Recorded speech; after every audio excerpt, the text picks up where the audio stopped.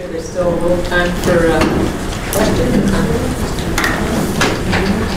So since I'm the moderator, I'm going to go ahead and take this opportunity to ask the first question, and then I'll open it up to the audience. I'm not sure how long we have. But I have a question to sort of bridge these two presentations. And I'm going to start with Nick, and then John also, if you could perhaps comment on it.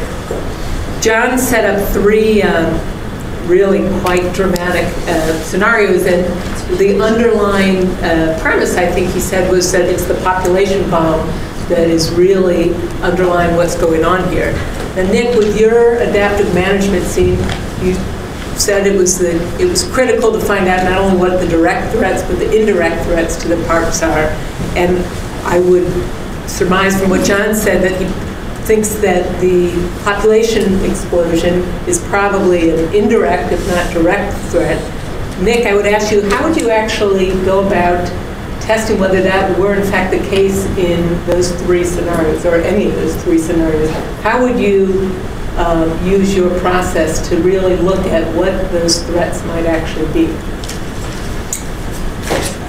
Typical threats assessment involves sitting down and looking. You first have to define the area that you care about. So what's the spatial area? In parks is pretty much the park boundaries, or maybe the broader buffer zones. And then the next step is to really think about what are the biodiversity targets that represent the overall biodiversity of that site. And then you try to brainstorm using that conceptual model. Well, I think biodiversity is, in this Indonesia case, it's being driven by oil palm. Well, where is oil palm coming from? Is that government policy, or is that oil palm by large corporate interests, in which case population may or may not be relevant, or is it by smallholders, in which case the population boom may be relevant?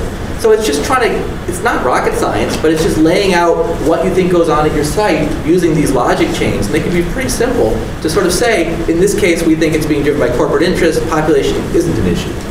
Or in this case, it's being driven by smallholders who need to feed their families. And I'm sympathetic to that. At that national park, I went out with those loggers that lived in the villages and helped people cut down trees in that park. I mean, you understand why they do it, but you have to understand those incentives if you have any prayer of trying to overcome it.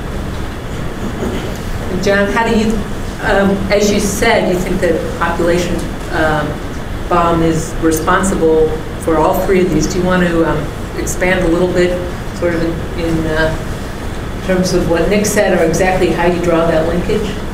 Nothing simple out there, and I think Nick's made that point very well. Population lies at the roots of a lot of environmental degradation, both within and outside parks, but there are other factors that come to bear on it, and I like to draw again from the Parks Watch experience. We have our Southern Cone program, Chile and Argentina. Well, if you go to parks in Chile and Argentina, you soon discover that the problems they have with parks in Chile and Argentina are all the same problems that we have with parks here in the United States. The budget isn't big enough. The infrastructure's deteriorating because the maintenance isn't frequent enough. They're overloaded with tourists and visitors. They have problems managing the flow of people and cleaning up after them. The same kinds of problems we have in our park. This idea that there are going to be gangs of the people operating outside the law, the clear-cutting of parks, that doesn't enter the picture in the least degree at all. All you have to do is move to the next two countries, the border on Argentina to the north, Paraguay and Bolivia. You're in a different world. Land rights aren't defined. The governments are incredibly weak. They have laws on the books, but they have no capacity to implement those laws. So, and furthermore, and perhaps worst of all, a frontier mentality persists. In which resources are out there for the guy who gets there first and grabs them before the next one does. And so these open access resource regimes foster and encourage the kinds of violations of parks that I demonstrated in the examples I gave you. We saw it in one of the earlier talks here, the example of the Murex fishery in the Gulf of California. It worked beautifully well as long as the local people had complete charge of what happened. But as soon as other people got into it, there was no mechanism to prevent that from happening. So he concluded, and I would include along with it, you've got to have the top down there too. Otherwise, some gangsters that you didn't think about at first will come in and take what you have. So there has to be that top down. Okay, are there other questions? I have a comment. I just want to pitch some other argument to what John presented to us, because it was, for me, quite interesting. No, when we were, John, negotiating the Convention on Biodiversity that was eventually approved in the World Summit in Rio 92, there was a big pressure from developing nations to increase the protected areas. And there was a big commitment that at that time probably 80% of the protected areas were in the north, and basically all tropical countries agreed to create, in many cases, or to increase protected areas in the tropics based on aid, financial and technical aid for those countries. And they set a target after Rio 92 in the World Pact Congress in Caracas, Venezuela, of increasing protected areas up to 10%. And yes, tropical countries, one way or another, fulfill that political commitment by increasing or creating protected areas in all of their countries. In the World Pact Congress in Durban in 2003, we measured the advance in what was done, and it dramatically changed. Now 80% of the protected areas are in the south, but we never received the resources and the technical aid that was negotiated. That's why we have so many paper parks. I know very well the case of Laguna del Tigre. I've been there quite a lot of times, and it's incredibly sad to see what's going on. And the same thing everywhere. No countries outside of that thing. Venezuela, even Costa Rica, which is world famous for its parks. Most of the parks in Costa Rica are paper parks, and you can imagine the same thing all over the tropics. Latin America, in Africa, Southeast Asia. So I think that there's a big need to understand that in some cases we have big political will and commitment for major decision-maker, heads of states and presidents, but we were not able to bring on resources to really give the opportunity for those countries to have capacity to manage and administrate those resources, because, as you say, many countries still have their vision of a frontier, and that this is open land for anybody who wants to colonize it, and the lack of resources is very important. I think that there's a big need of resources and instrument institution that can, really administrate those resources. Endowment funds are a good instrument for administrating protected areas, but nobody puts resources anymore in the endowment fund for protected areas. That's a big problem that we have to deal in the tropics.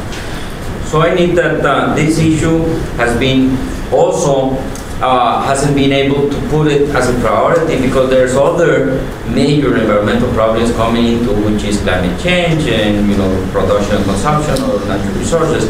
And I don't see this as a major issue that has been properly addressed at political level, because we talk about loss of biodiversity, the hotspots, the vulnerable areas, key biodiversity areas, but we haven't been able to move forward in managing those protected areas in those countries where there were political will, but probably that political will not last forever, and we will see oil and gas, open pit mining in many of those protected areas, because those protected areas are not going to fulfill what we present to those head of states at that specific time.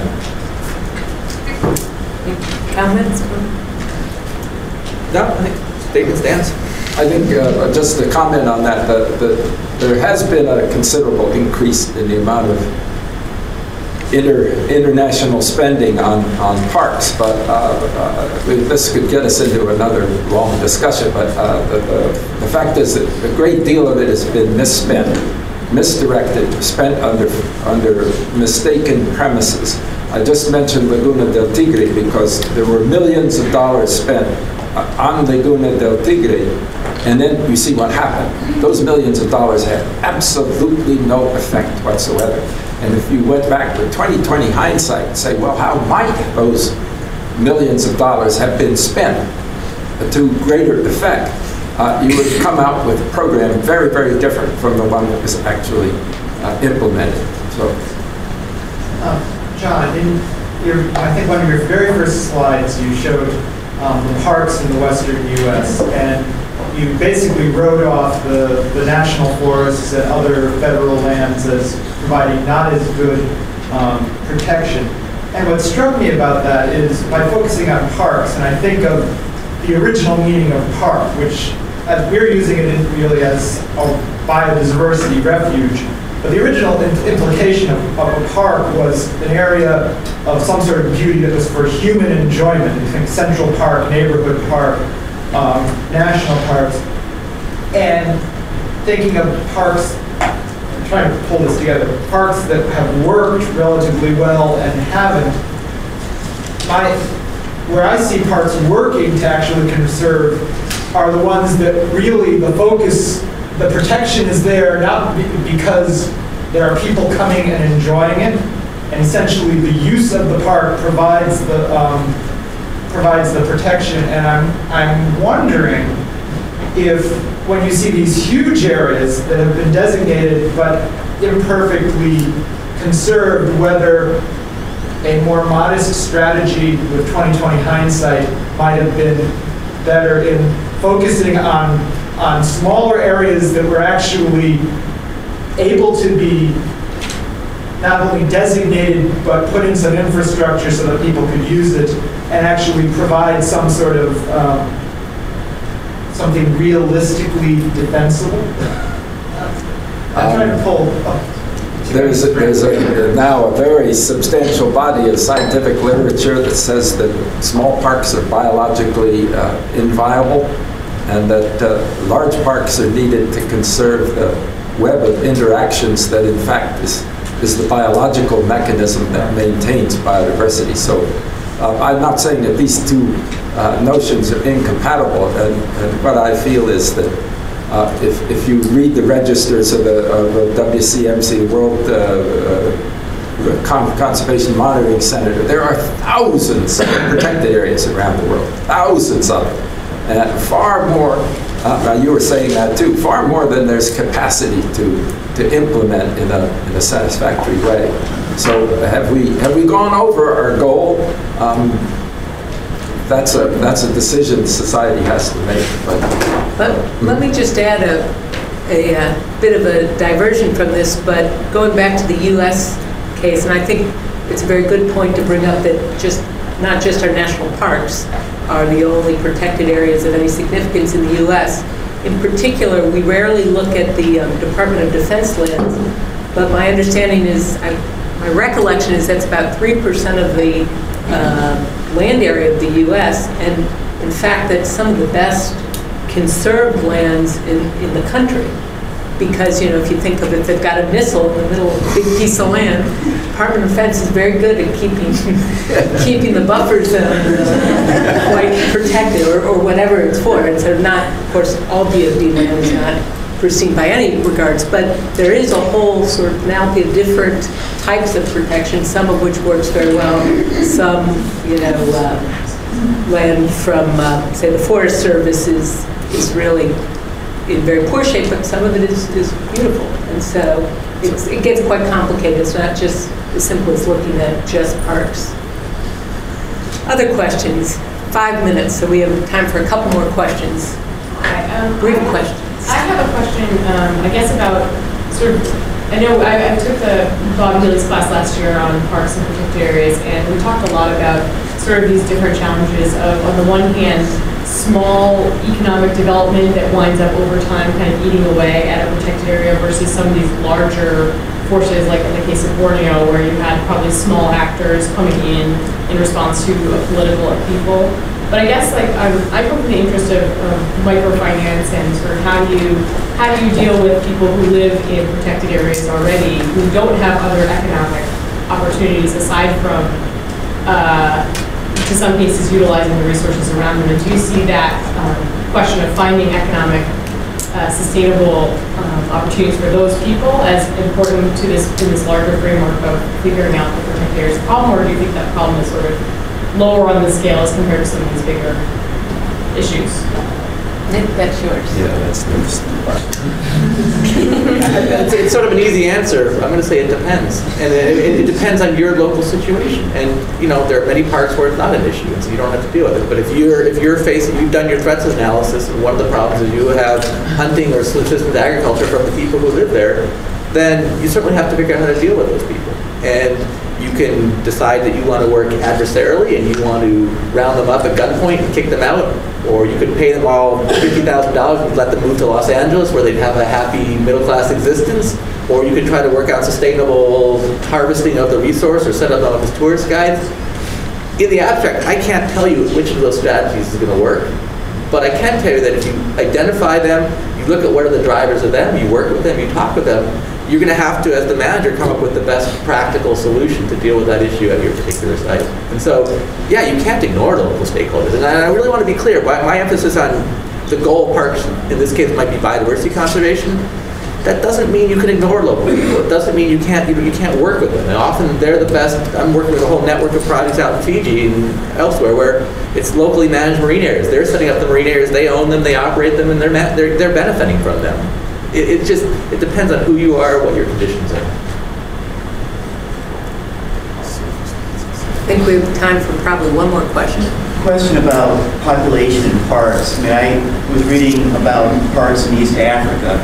Basically, once the parks were formed, you had huge concentrations of human populations outside the park boundaries. Some were living with the ecotourism trade, but most of them were clearing the land for their own agricultural purposes. So you had these island parks with migrating animals, and the net result was you had a reduction in biodiversity. I just wondered how you would address that.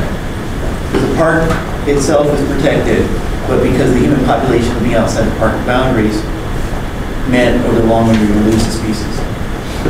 Want to talk about that?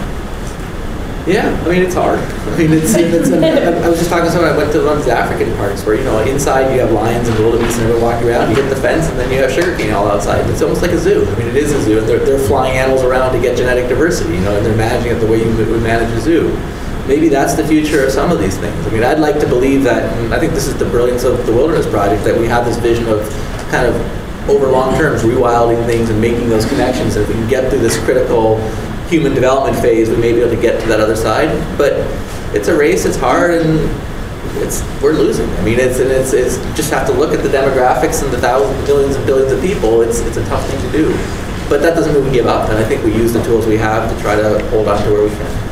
Another comment to make on that is many of the parks, especially ones in East Africa, which tend to be quite old parks, were set up before there was much biological information. They were really set up as focal points for tourism in that part of the world, with only secondary considerations about conserving the ecosystems that were represented in those parks. I just read an article within the last week about attempts now underway in Kenya to try to connect Nairobi National Park, which is right on the outskirts of Nairobi. You could be in that park and you see skyscrapers just across the fence.